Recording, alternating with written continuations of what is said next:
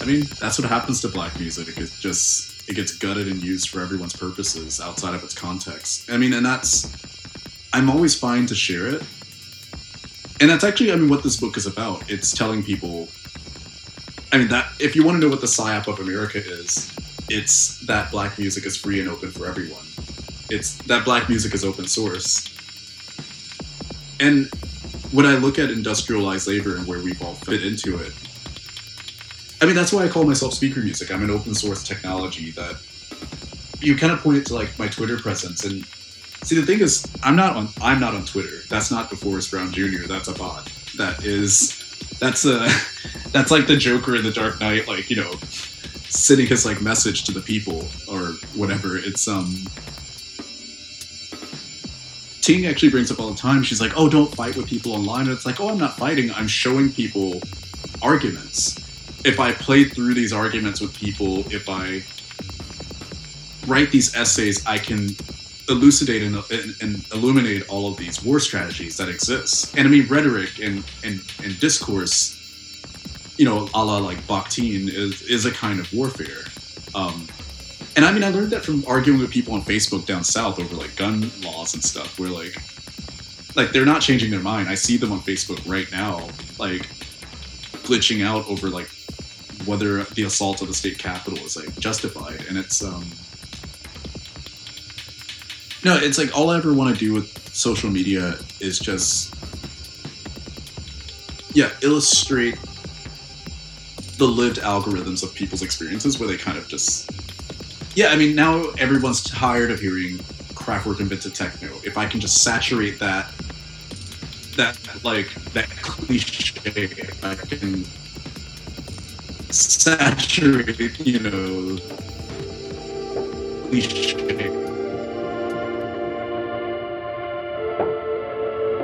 I can't be on the record saying anything about this. What's that sound? Hey, want to hear the most annoying sound in the world?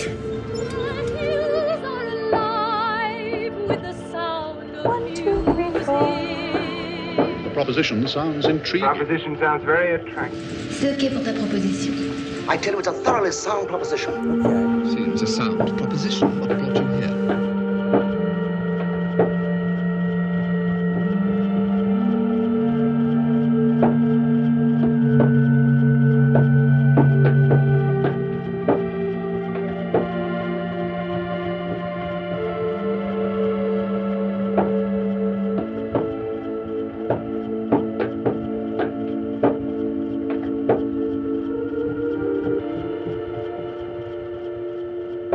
I'm DeForest Brown Jr., a media theorist, lecturer, curator, and I produce digital audio and digital media as speaker music. Sometime this fall, Primary Information will be releasing my first book, Assimilating the Black Counterculture. I was pretty deep into the book before George Floyd was murdered, but afterwards, I kind of stopped for a second and was like, you know, I need to like see what America's gonna do before I finish this. Because I had an ending in mind. It was going to end in 2010 when Clone Records started reissuing Drexciya. And I was going to make it quite clear that the Dutch record label did not properly mark in their press releases what the story of Drexciya was, of, you know, African men, women, and children being thrown overboard into the ocean during the transatlantic slave trade, and kind of stating, treating like the clone releases as like an artifact from like a lost civilization, being like kind of refinanced, as like techno was being refinanced as like a in the second .com boom, if you will.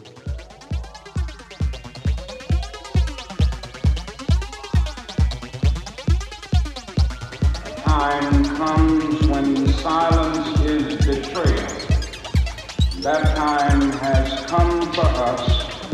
But yeah, after George Floyd was murdered, and I watched that footage more times than I should probably like say to anybody, but it was from various angles. And you know, I started to kind of realize that I don't think the unity's coming. And it's not to be negative, but it's a sense where like I look at my own family and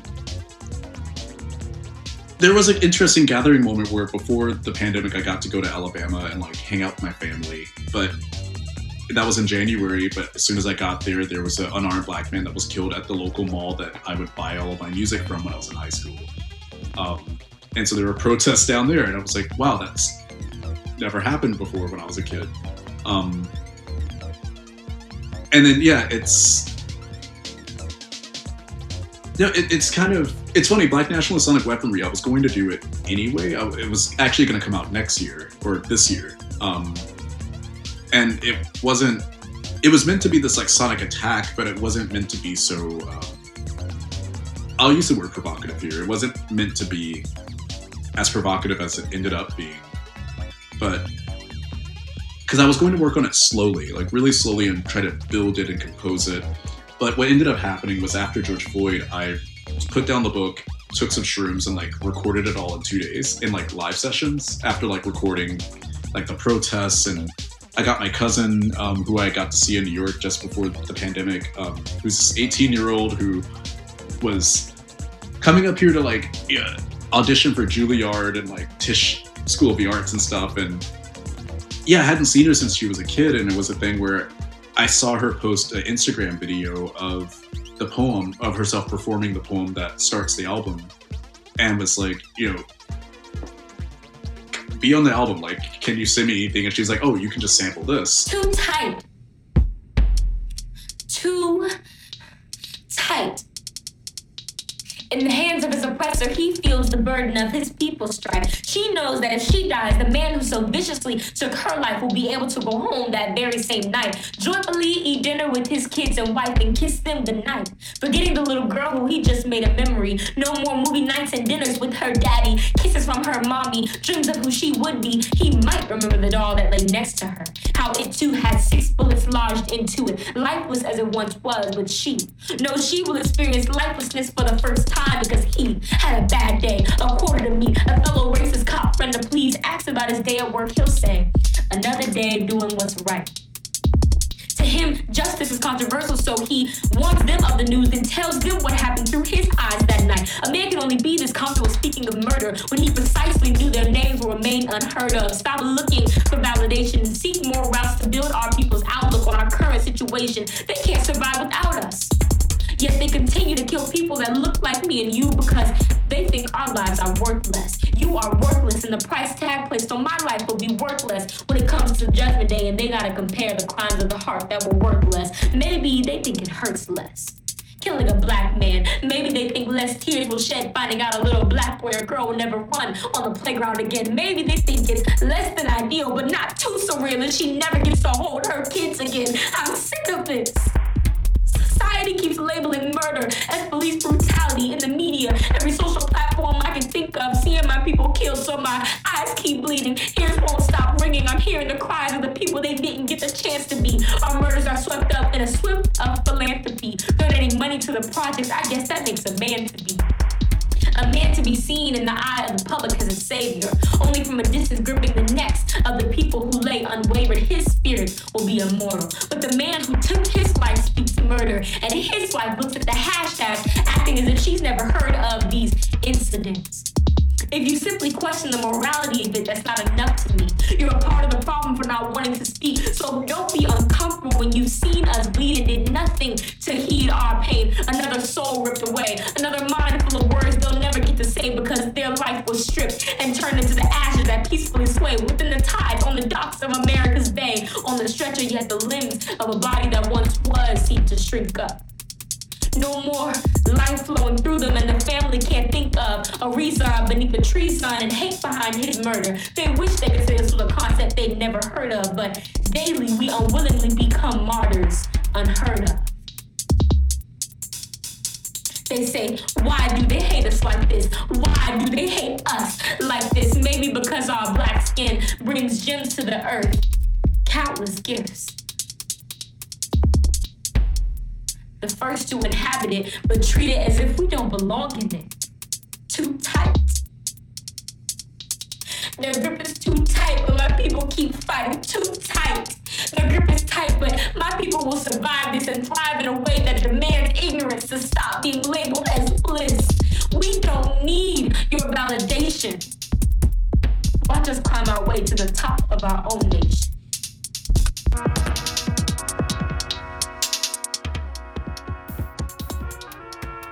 You know, I gathered up some of the money that I had just had, and I started, you know, paying for just what I had. I was paying, you know, for people to feature on the record, to write articles for the magazine that came with the album, to kind of just to get a sense of like what they were feeling in the moment. And then all of the label's proceeds went to Movement for Black Lives and Black Emotional and Mental Health. And that was kind of me attempting to, do this gathering while in a long form I was writing this history of Black people and Black music in America from both 1553 and 1619 until present. You know, it's a thing where I started looking at my family and looking at all the different places that they were and realizing that, you know, the two great Black migrations in the 40s and again in like the 80s, like from south to north and north to south, like it completely distorted my family. And I'm lucky that in Alabama, like my great-grandfather was a slave until 1930 and like built a house with his hands, and I grew up in that house and slept in the bed that he like died in, like from age 5 to 10. And it was a thing where like that house is the last relic of the large family that I used to see like every Thanksgiving that would like gather. And so admittedly, I've been thinking a lot about what future is there and what kind of gathering is possible. And so at this point, the book is kind of becoming what sadly and hopefully will be a tell-all at the end of America. And I guess maybe that's the silver lining here, is that in the end, a story will be told, that the story of America will be told. I mean, do this real anthropological and sociological and economic study of Black people and like understanding who we are as an abstract, decentralized nation of people across the North American continent, which is why I named the record Black Nationalist Sonic Weaponry. It's me carrying the nation with me after I leave, because I can't do it anymore, and I can't walk outside without seeing complicity in a way that I never thought I'd see before.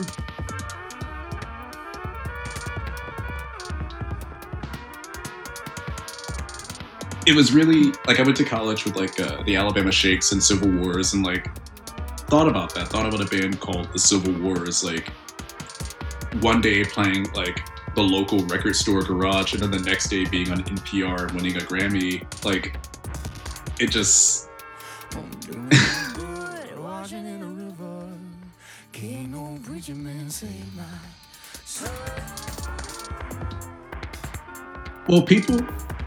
people in that town would do Civil War reenactments, like in full costume. So it's a thing where, no, I mean, when I told people I was moving to New York, and I moved specifically because of the gun laws down there and the way people on Facebook were responding to the school shootings by being like, I mean, they sell them in Walmart down there. And so it's a thing where like, I heard a lot of people telling me when I was like, guys, in like 2013, when I was like, guys, I'm getting out of here, moving to New York, they were like, the South will rise again. And I've seen a lot of people I went to college with become Trump supporters. I've seen them. They're not necessarily radicalized, but I've been watching how they handle situations like the attack on the Capitol. And primarily white people are having a real tautological kind of like glitch response to white supremacy, mostly because unfortunately most white Americans are white nationalists. And which is both the same and quite different from white supremacy.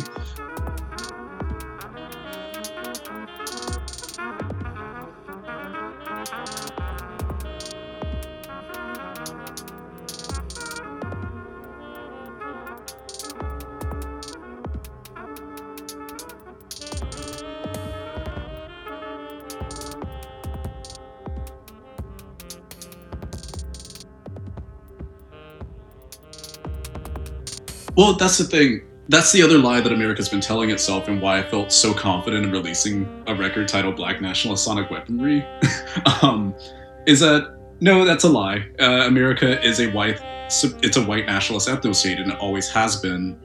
The thing that happened was in 1860, whatever, when like the Civil War was happening, it was over the fact that, I mean, you think about Harriet Tubman and like the Underground Railroad and stuff. You can't just have slaves, like literal technology and capital, like popping up across a border, because like the Union and the Confederacy were two different nation states, and so that's the equivalent of like last year when, what was it? About like multiple billions of dollars of like coke was found on a ship, owned by like Chase, JP Morgan and Chase or whatever. It's quite similar to that, where like you have these like black people who can't read, write, or speak any language popping up in your like in the nice town of like Detroit. It's, I mean, the war was fought over this inventory leaving, this loss of like it's like literally like your bank account just like got up and started walking away. Which is also where our modern police force comes from. It's these slave patrols that would go and capture these slaves and like bring them back to be, you know, to be slave labor. And anyway, when the Confederacy lost this war, the Union made a compromise with them, which, how do I put this simply? Basically, the Electoral College was put into place to make sure that the black people, which are technically not categorized as human legally, could never sway the vote in any way, shape, or form. Like, specifically, the Civil War was fought over consensus and whether or not black people would count as a population.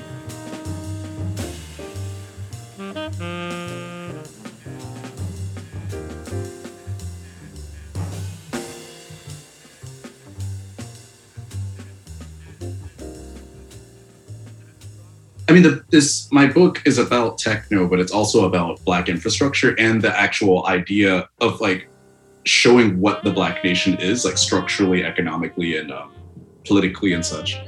Because so my dad is a business economics professor at a historically black college, and I use him kind of as an interesting example because he actually would go, while in college, he went to Alabama Agricultural and Mechanical University, which is the same university that Sun Ra went to. And I should also mention that Sun Ra is from my town, in my neighborhood. And I actually found out recently that my grandfather owns the house of John T. Fess Watley, who taught Sun Ra how to play trumpet, and called me Professor, which was John T. Fess Watley's nickname. So that's a lot of what my work is literally taking the teaching, the thing that was taught to Sun Ra, and like being like, okay, now that Sun Ra's dead, like let's go back a scale and let me show you something you've never seen before. But with all of that, my dad does a lot of, well, my mom as well as a social worker, she does a lot with like, you know, runaway teens, particularly black teens that are very vulnerable to human trafficking, which are, you know, which is still the entrails of the transatlantic slave trade working and moving. It's just moving in a different way. And it's funny, I was talking to my dad about this stuff as an economics professor, and he doesn't really give a shit about Marx. And that's the funny thing about the critical race theory argument, right, that's happening right now, and saying that it's a neo-Marxist praxis, is that my dad is referring to W.E.B. Du Bois and the Black Reconstruction movement from 1860 to 1880.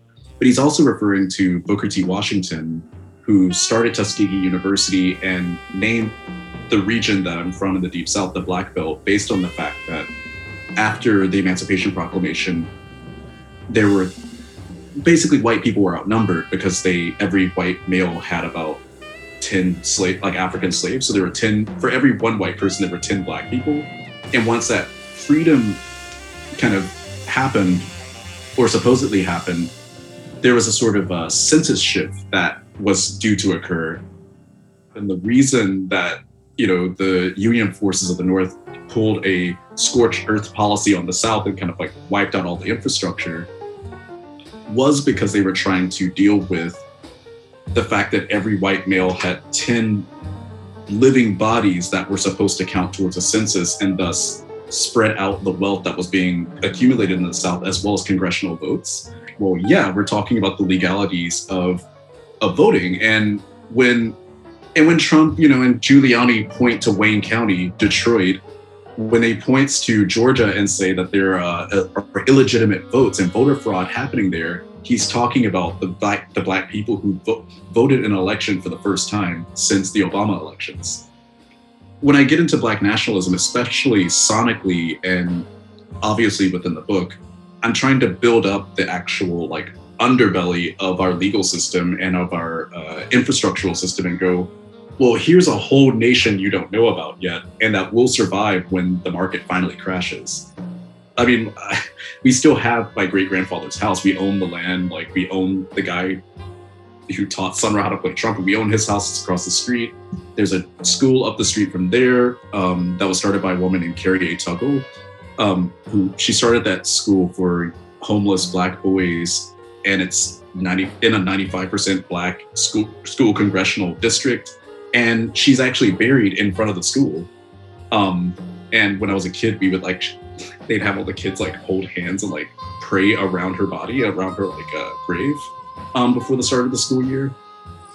No, and it's one of those interesting things where when I was a kid, I was telling my partner this, that like bomb threats would happen sometimes where, and I would be like, 7 years old and not know why we would have to go to have school at the church down the street.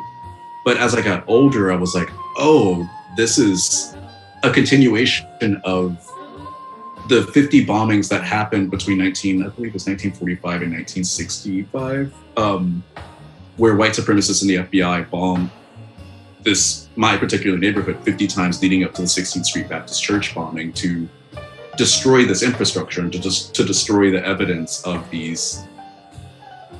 Black home ownership and Black school ownership. And yeah, when I'm talking about Black nationalism, I'm being very material about it and not, this is not Wakanda or Black Panther. Like, I'm not beholden to Stan Lee, some white man's like vision of Black people. It's like literally my home.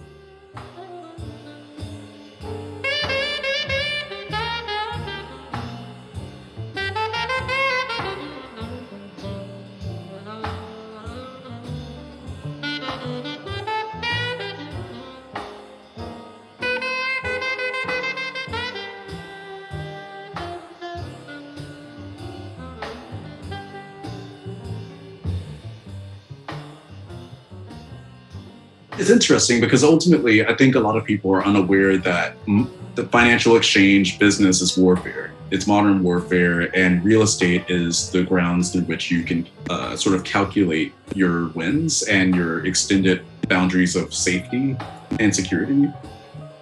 And so, yeah, again, with Black nationalism, I'm trying to really build a wall. Like, I'm actually trying to I'm trying to segregate. Maybe I should just say it. I didn't meet white people in earnest until I was 18 years old.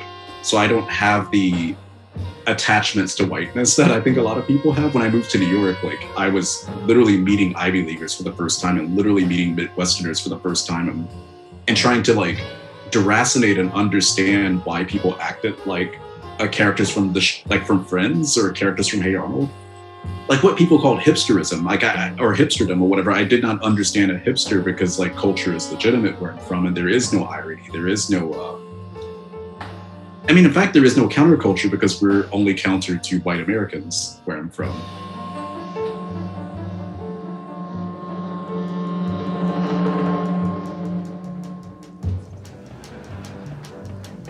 Alabama's got me so upset. Tennessee made me lose my rest, and everybody knows about Mississippi. Goddamn, Alabama's got me so. Yeah, the continuity, a lot of it comes from the fact. So I talked about the Sun Ra connection and the school, but the T-Fest Watley guy was the second band leader for Carrie A. Tuggle Elementary School and taught many people how to play trumpet or in various other instruments, but trumpet in particular, and actually set up a kind of, I'll call it a trade route or a farming system for sending musicians to different schools and universities around the state, and then eventually sending them up north to join people like Duke Ellington's bands. And so when Duke Ellington would go over to Europe with, the sort of Cold War propaganda, state-funded, jazz music program, those were a lot of Alabama people who T-Fest Watley intended to use music as a way to spread Birmingham jazz, but to also to fucking survive, to make a living, because there's the only options you have down there is to work in a factory. And I say that as someone who like was a truck driver and was working in like warehouses to pay for college. And the Amazon fulfillment center that the workers were unionizing, that's in my neighborhood. And that's where I would probably be working right now if I hadn't left. So yeah, a lot of the music I was kind of imagining really had nothing to do with my time in New York. If anything, it was incomplete. Like it was an attack on my time in New York, an attack on the people that I met while I was in New York, and kind of going back to my roots back home and being like, look, I don't know you guys. Like, I don't, you know. It's funny, I had a conversation with my dad recently where he was like, you know, you have a very global mind and I have a very local mind. And I thought a lot about that and about how I'm a prodigal son that really shouldn't have left and should not have interacted with the outside world. And that white liberals, white conservatives are not prepared for integration in any way, shape, or form.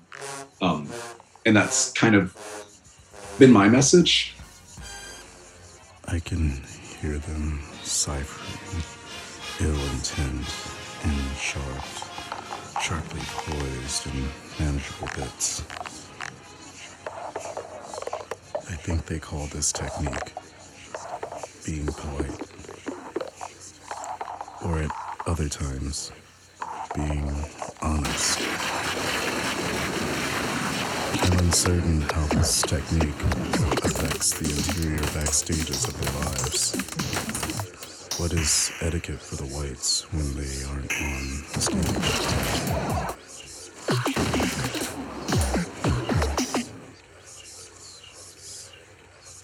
Yeah, that was a really interesting project because initially I wrote an essay called Absent Personae that was in a group show in Liverpool. I believe that was in 2016. And that's actually where I met Kepler. He reached out and was like, whoa, your essay on that sort of connected More Brilliant Than the Sun, Sun Ra, Drexciya, and kind of all of this, you know, Black historical speculative material together was interesting. And he wanted to kind of, you know, find out more of what was in there.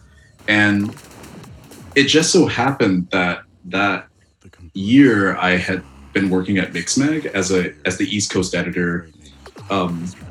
They had the brilliant idea of trying to colonize the US. They opened an office in LA and then New York, and were trying to cut in on the EDM money. And me being the one like Black employee I was like, guys, this isn't, country music is the most popular music in America. Like, this isn't gonna work. Maybe we should take a local approach and, like, you know, approach local venues, try festivals like Moke Fest or Big Ears, and, you know, try to integrate into the sort of niche touring market or festival market that exists, while also maybe trying to establish a touring route for electronic musicians, as opposed to, you know, making a bunch of media ad dollars off of a short-lived, you know, youth movement that was spurred by an economic crash in, you know, monopoly drink funding, or like beer and energy drink funding. And yeah, they didn't like that very much, and I wasn't a culture fit. So after about 6 months, they cut me from the staff. And so I lost everything. I basically was like on my last leg before I like lost my apartment. And that summer, a lot of the police killings had started up. And that really just sent me into a spiral. I believe like Birth of a Nation was supposed to come out that year as well, the Nate Turner story. And then there was the whole controversy with the director, and it just, yeah, reached a really dark phase. And Kepler was still, you know, wanting to work together. So I was like, cool, let's go in there. If you're, you know, as a Chinese, like, you know, British guy, if he's ready to be an ally and go in there, let's go. Because I mean, at the time, no one was really. Maybe More Mother was kind of just getting started with this sort of practice. And I mean, obviously you have like the Black Audio Film Collective that have been doing sort of passive, and I'll call it passive studies into the nature of Blackness as a historical and economic material for modernity.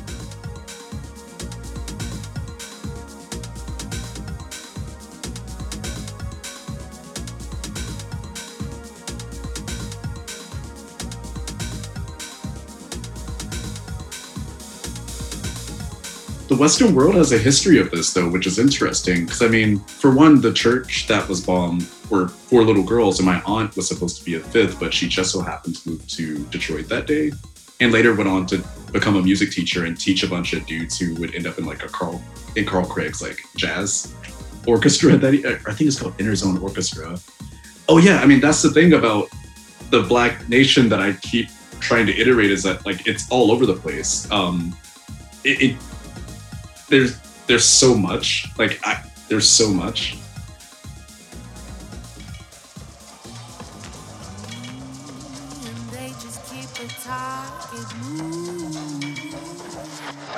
The blues remembers everything the country forgot. Bloodstained sweat, slip knot, stop with coke chain. More often than not, the gaze the same. Terror terrain, price on your organs, clock on your brain. The blues remembers everything the country forgot. Hands in the rot, slaughter in the SWAT, lynch swinging on the block. There goes the neighborhood. Here comes mama with the Glock. Bang, bang.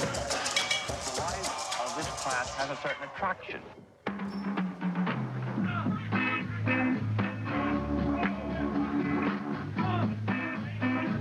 It has a certain glamour. I like that you said obliterated because that's kind of what the 19th century was for the Western colonial project in a lot of ways. And I would say that World War I and II are direct results of like the various economic crashes that happened in like 1823 and then later on towards the end of the 1800s leading into like, I guess like mass industrialization in America. I mean, a lot of the reason these insurrections are happening here is because America like you're kind of saying, found itself on this nation. It was like, actually this is ours. And it's kind of an interesting psychosis that I think should maybe be addressed across the Western world, that perhaps we've done, or a certain genetic line has done so much damage and trauma that, the Western world is almost whole in its fragmented state. And the sooner Martin Luther King, one of his last essays, actually, The World House, he kind of talks about this and calls for like, what he calls a global unity. But it was really just a unity of the Western world and Europe coming to understand that America is not just a spank, that America grew, or that Europe grew itself out of the Roman Empire. America is this like startup that gouged a bunch of wealth for it and then decided to become an independent, like, I guess, like warship, like bank or whatever. Like, I don't know what to really call America. Like, I think of it as like the Death Star, but also like, but also like I don't know, like Wall Street at the same time. Yeah, it's the plausible deniability. I mean, the thing is, and this is one way that I know that America is kind of the center of this, is because everyone's getting trained under a certain tactical mindset, and these weapons are coming from people that like to kill and have killed for a long time. And it's, what the colonizers would do to the natives, mostly in the 19th century, but kind of in the 18th century as well, was they pollute disinformation into the population, assassinate the tribal leader, and it just disinformation attack, pollute the food supply, and they would just keep doing it. They did it in Vietnam. They did it with, I'll say, the crack epidemic across inner city black neighborhoods during the disco revolution and the birth of house and techno. It's like literally dismantling black communities. One thing worth saying is just this was what happened in every aspect of American life. Whenever blacks found a way to earn money, whites would come in some capacity and destroy that. This is not unusual. And it's something I'm quite, just due to the stories, I'm quite familiar, oddly enough, with these like war strategies. There's a war going on outside, no man is safe from. It's impossible to stop. There's a war going on outside. It's impossible to stop. No man is safe.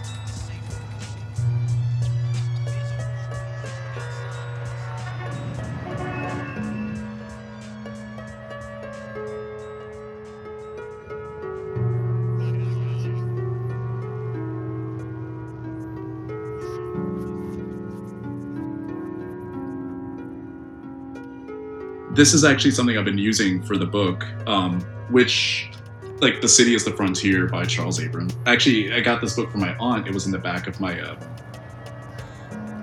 back in my grandmother's house. And it's funny, that book, City is the Frontier, was actually written and commissioned by the Ford Foundation to talk about the reurbanization, to basically write about what Detroit had done to both itself and its Black community via trying to like fit itself into like being a city made for cars as opposed to walking. And the report that he was doing for Ford, I guess they didn't like what he had to say, and he ended up publishing it as that book. But it's been really helpful in understanding the first city in the nation to collapse, or one of the first like economic engines or distribution engines to like collapse the way Detroit did. And Birmingham, where I'm from, also had a collapse that was related to it due to the steel, like the lack of steel production that was needed just because of like slowed down like auto production and stuff. And my grandfather worked at that steel plant. Yeah. But yeah, with the rhythm analysis, it's a lot of things. It's me tracing my entire life, tracing my family's movements through the migration, moving to Chicago, Detroit, New York, and thinking about what happened in those cities when they went there, but also, I mean, my own migration up north, times like these generational migrations. That's literally why I'm here. I kind of got this sense that some sort of collapse was going to happen. I didn't really know what it was going to be. I thought it was something like Hurricane Sandy or something, but I don't know.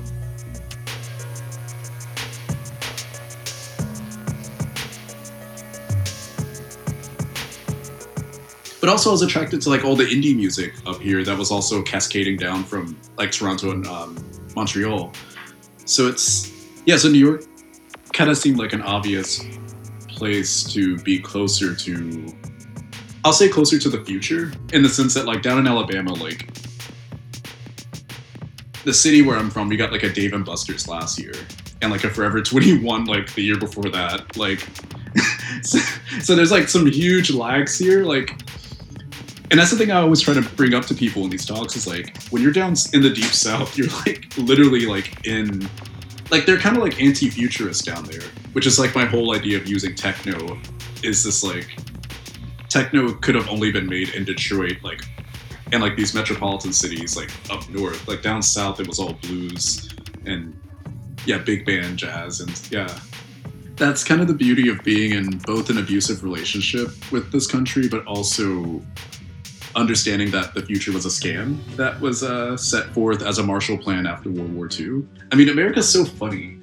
Like they jump in with the last minute and they're like, yay, we won the war, and really they're just like assholes that came like like kick some people while they're down, and then the next war they go and fight like the Nazis, but they tell everyone that they beat the Nazis, but actually they like Hitler got part of his ideas for the Holocaust from the Jim Crow laws in Birmingham, Alabama, where I'm from, and it didn't have the audacity to like set up like an American like forces network, like government military run and funded like radio and like playing Black music into German and European like airwaves and polluting their television with like Black media.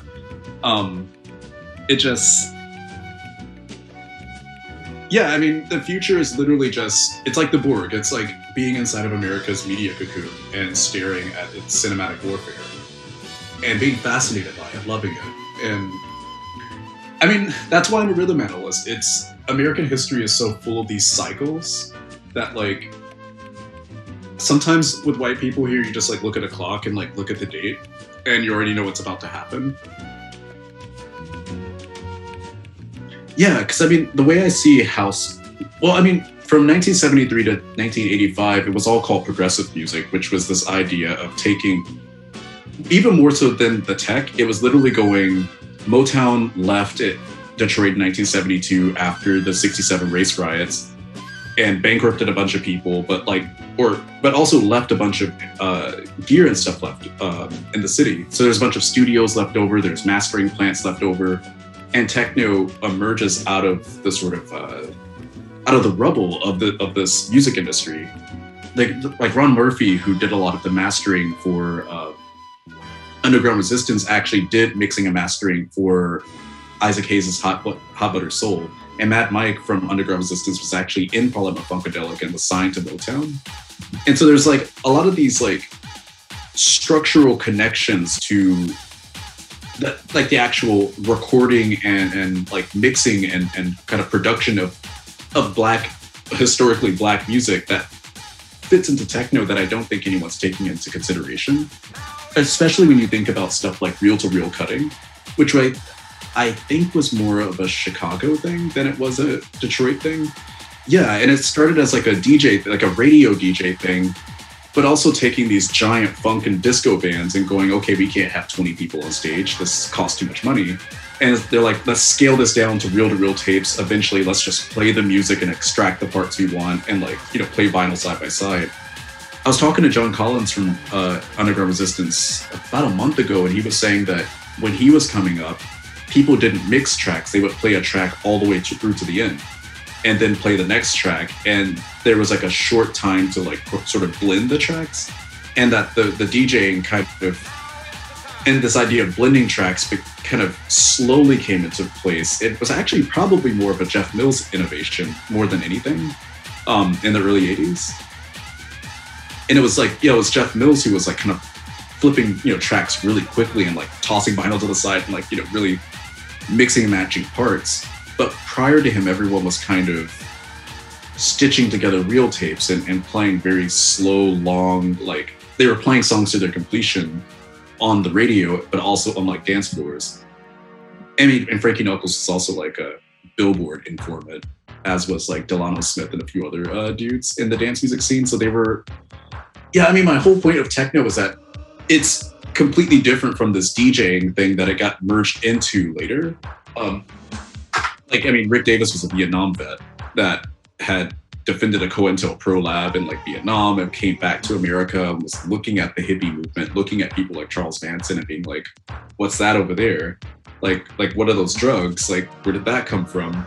And Juan Atkins is like a 19-year-old that just read some cool books. And him and this Vietnam veteran who was a decade older than him got together and started imagining worlds as, the world around them was like shifting in a really fucked up way. I mean, I always have to remind people that by the time techno had happened, the FBI and had murdered Martin Luther King, Malcolm X, Fred Hampton. They had like kind of gone down the line and killed all the leaders and started a movement that this guy named Nelson George calls post-soul, where there was a sort of post-Black civil rights, post-Black power movement motion towards integration, where a bunch of Black people, my family included, started to gain middle income wealth, was able to go to college for the first time. And techno for me is kind of one of those last moments of Black people maybe not being completely subsumed into modernity, except for the Deep South. And that's kind of where I come in with my story, is to kind of come 30 years after Juan Atkins and Rick Davis like looked into the future and was like, okay, how do we make this like future music? And I come in 30 years later and tie up the knots using my parents as kind of my parents and my family as like a starting point for this, and to kind of cage in this narrative of what techno, what it was supposed to be, what it ended up becoming through its globalization, and kind of 30 years later, like reframing it. And the book actually ends with that Carl Craig exhibition at DIA. We had a really funny conversation about it where he was saying he wanted the exhibition to be like the tomb of techno at the end of the world. And I was like, cool, I'll write it in. Like, that's where it ends. And so anything happening from the EDM movement on, I don't know about that. Like, whatever's happening, in this like, online ad funded like music industry, like that's not techno, that's what's music.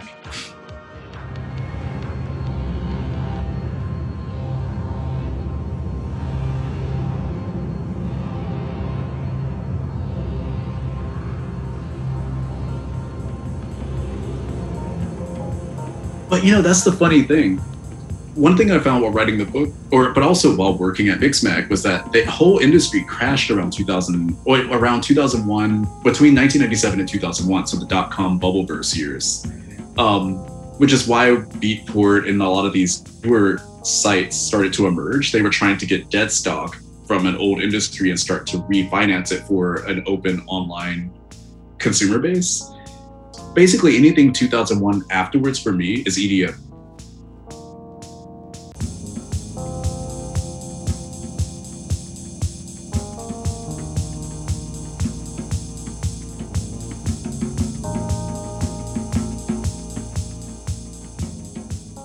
I find that America's psychological operations via this sort of plausible deniability of did we or did we not tamper with your history and like involvement is kind of, yeah, it's reaching a tipping point, to the point where I hope that everyone in the world watches what takes place soon and actually develops a sense of care for it. Because it is the end of the American story. It's the end of the epic of America. Precisely for all the reasons that we're talking about. And the thing is, I sincerely hope that South America, Canada, and Europe, and hopefully one day Africa can actually move forward as their own selves. Like, again, I was in Amsterdam at the beginning of the year last year and like was doing this talk, and someone kind of mentioned like that I was being an American exceptionalist, and I was like, you're saying that to me while wearing jeans and like drinking Coca-Cola. Like, it's just, let's all just say that, you know, America's been really naughty.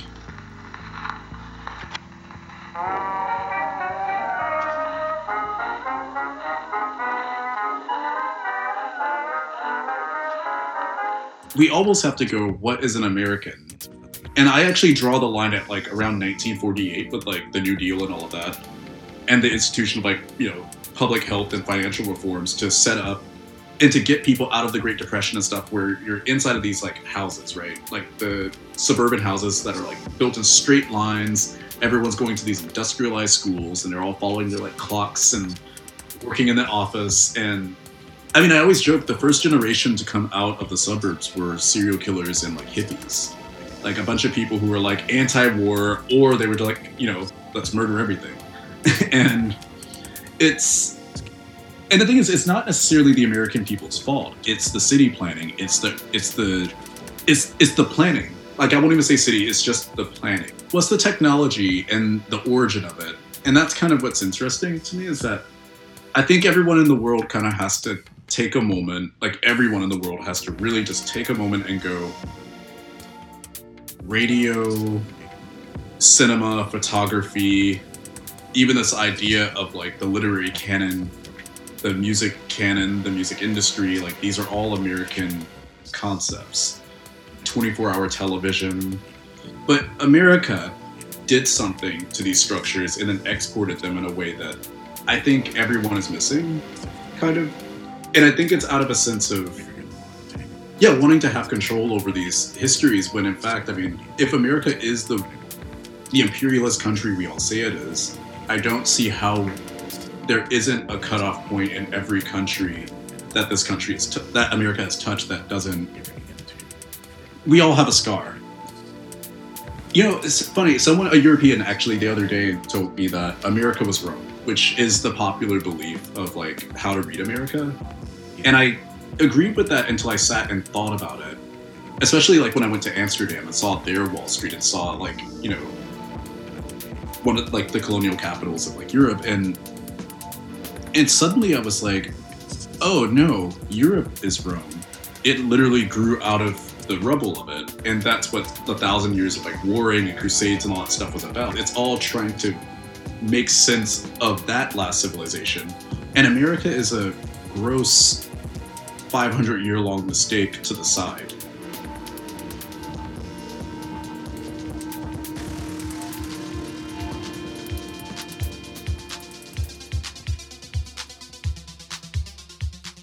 Yeah, and that's the thing. I like this to tell people, or I realize I should tell people more often, that I'm severely future shocked and have been my whole life. And reading Toppler's Future Shock really, like, in college, like, explained so much to me as to why, like, like I cried for weeks after 9/11 because I was just like, what is that? Like to see something commercial. I'd only flown once in my life at that point. It was like, oh, those can be like weaponized. But no, that created a real glitch in culture. I mean, across the world, but it's particularly in America where, I mean, the future was officially over. That was the first sign of Y2K. And in fact, I mean, part of the reason why that 9/11 even happened was because computer systems did not exactly read quickly enough, like that this thing was happening. I mean, we could say it's an inside job, but that's whatever. There's a lot of stuff that was probably an inside job in this country, but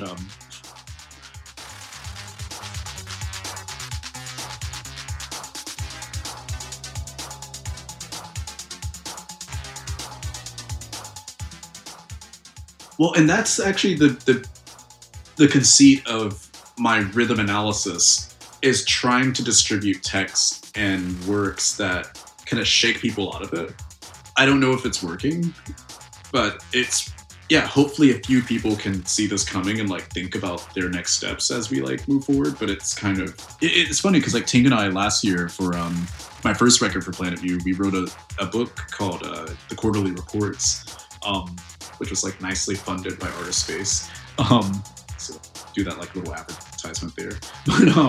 But yeah, we wrote 4 chapters across the 4 economic quarters of 2019, building up to what we thought was going to be an economic crash in 2020. It's part of what happened with that, and this is kind of filling out the whole thesis of my work over the last few years, and why I've been like attacking the music industry the way I have, alongside with like white nationalism in America, because they are inextricably linked in a weird way through this idea of financialization and also cultural theft. But yeah, I mean, Resident Advisor opens in 2001, Discogs opens in 2001, which I consider Resident Advisor to be like, at the time it was just like a kind of blog, but it grew into a ticketing service. They opened the ticketing site in 2008 as they tried to move into America. Mixmag, the first dance music publication, the ones that wrote about techno the first in 1988, had to close their US offices, but also started covering like Ibiza and like all these sort of like big like festival clubs that would eventually become what we saw in EDM in the 2010s. And like there was an 8-year kind of like refinancing techno music, this music that was supposed to be Black people in Detroit envisioning a different future or envisioning new cybernetic futures. It was being used to just, to finance white and European people dancing at the end of the world.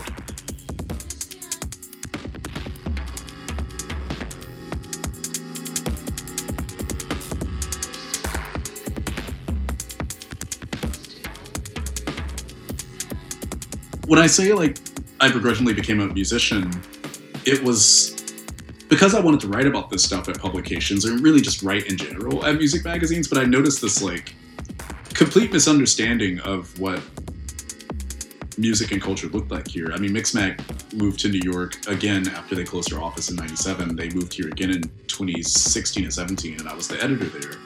And kept trying to explain to the other editors that you can't just expect EDM to be this like popular thing because you saw it on TV. That country music is not only the most popular music in the country, it has its own separate music industry from the rest of the recording industry. And that, which was bombed, by the way.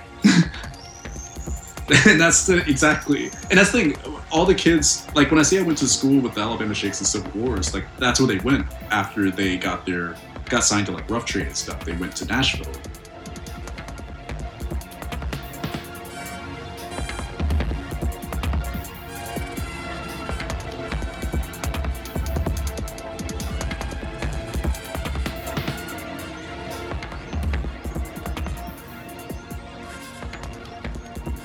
It's been a really interesting process working first with Kepler on building the foundations of this stuff, and then of like this Black understanding within the global village.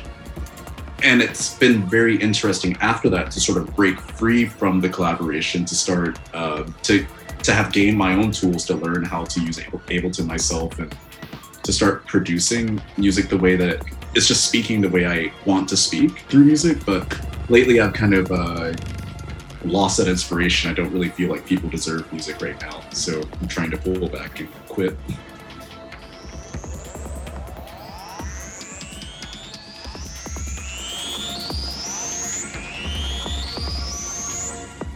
part of the reason I perform the way I do, where I like actually walk away from the desk, I'll just go to the bathroom or like get a beer or do whatever, is because I generally hate every person I'm performing for. Like I hate, like even when I'm at clubs, I hate watching the people around me, because it's a thing of going back to the fact that I left into the future and moved to New York.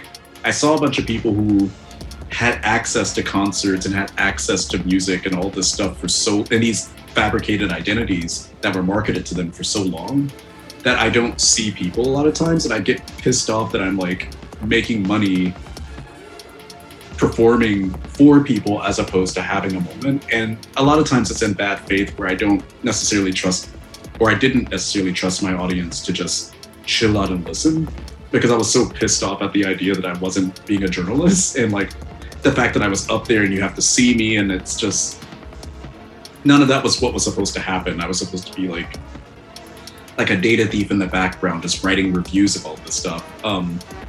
So no, a lot of it was not necessarily antagonistic. It was just me doing whatever I wanted to do at the time that or not even what I wanted to do, what needed to happen at that time.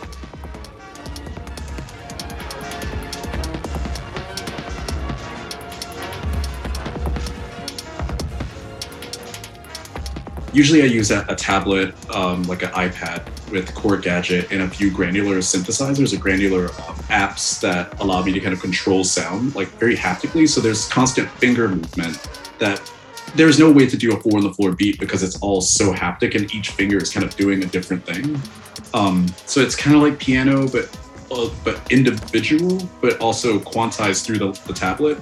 Then the tablet is run into an interface where I mix it in like as many channels as possible in Ableton. So it's a whole like multi-channel mixer thing where I'm able to do like stereophonic kind of stretching and delaying of sounds and kind of playing with the latency of it and the qualities. Because yeah, you get a lot of like interesting kind of like fuzz from the fact that I'm using like an aux cord. So I can oftentimes capture and resample those sounds like really quickly. And part of the reason I have to move around the room is to like hear all of these different angles, both inside the headphones and out. And so yeah, and a lot of times like you'll see me walking around, I'll kind of just like jerk, and it's because like a sound hit me, and I'm like, cool, I have to go back and like get that sound that caused this affect. And that's something actually I want people to understand about techno, is that it's meant to broadcast world systems between people across telecommunication lines, similar to the way that Nate Turner did during the Slave Rebellion, when he used the Bible, the Word of God, and sang hymns and would like shoot his voice across the woods to another faction of slaves to direct them in war. And Sun Ra is the same way when he's conducting a band. Coltrane is the exact same way when he's leading the band and kind of doing the sheets of sound thing, where he's like, colliding like all sorts of like rhythms and harmonies, using the room as an instrument to direct the band. That was kind of my way at beginning a process of eventually, if COVID hadn't happened, I wanted to start working with like a live like Southern marching band and with dancers and kind of like directing them in this way as like an electronic drum major. But yeah, we'll see how the world fares with COVID and if that'll ever emerge with me with like a 200-piece like marching band. I told myself years ago that if I ever had to jump out of the music industry precisely because it was too racist to allow me to like, kind of do my work and write about techno the way I am now writing about it in this book. If I ever, got kicked out of the music industry, I would start making music as speaker music. And I just held it in my back pocket because I felt like in this gold rush of, non-fungible dance music, I thought that I could be the only ethical person and not make music. I thought I could sit back and actually kind of like you, just like,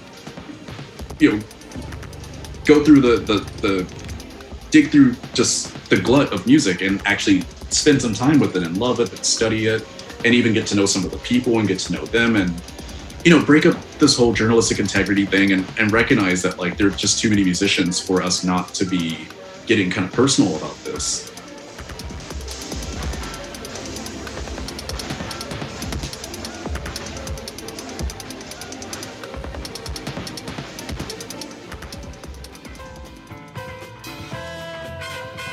Yeah, the theological part of my work, I think a lot of people haven't touched. Maybe because a lot of people aren't hardcore Christians like they used to be.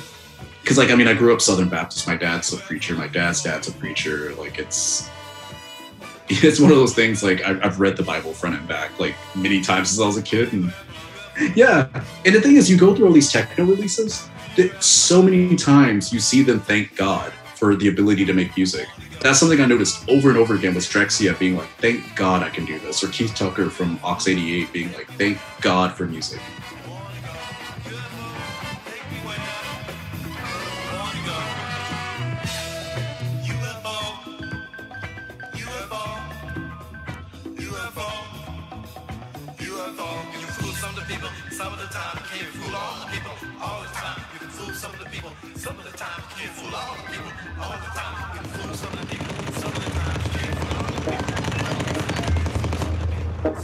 Our thief from the future gives up the right to belong in his time in order to come to our time to find the mothership connection.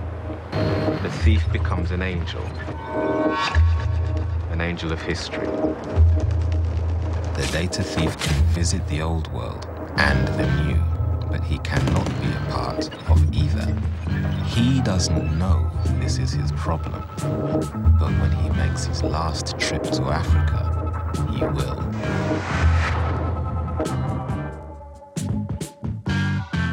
I mean, at this point, like, I've kind of seen all of my interviews, writings, and, like, all the works as, like, distress signals. Now let us rededicate ourselves to the long and bitter but beautiful struggle for a new world. In town. What does Webster say about soul? All I want is a good home and a wife and a children and some food to feed them every night. After all is said and done, build a new route to China if they'll have you. Who will survive in America? Who will survive in America? Who will survive in America? Who will survive in America?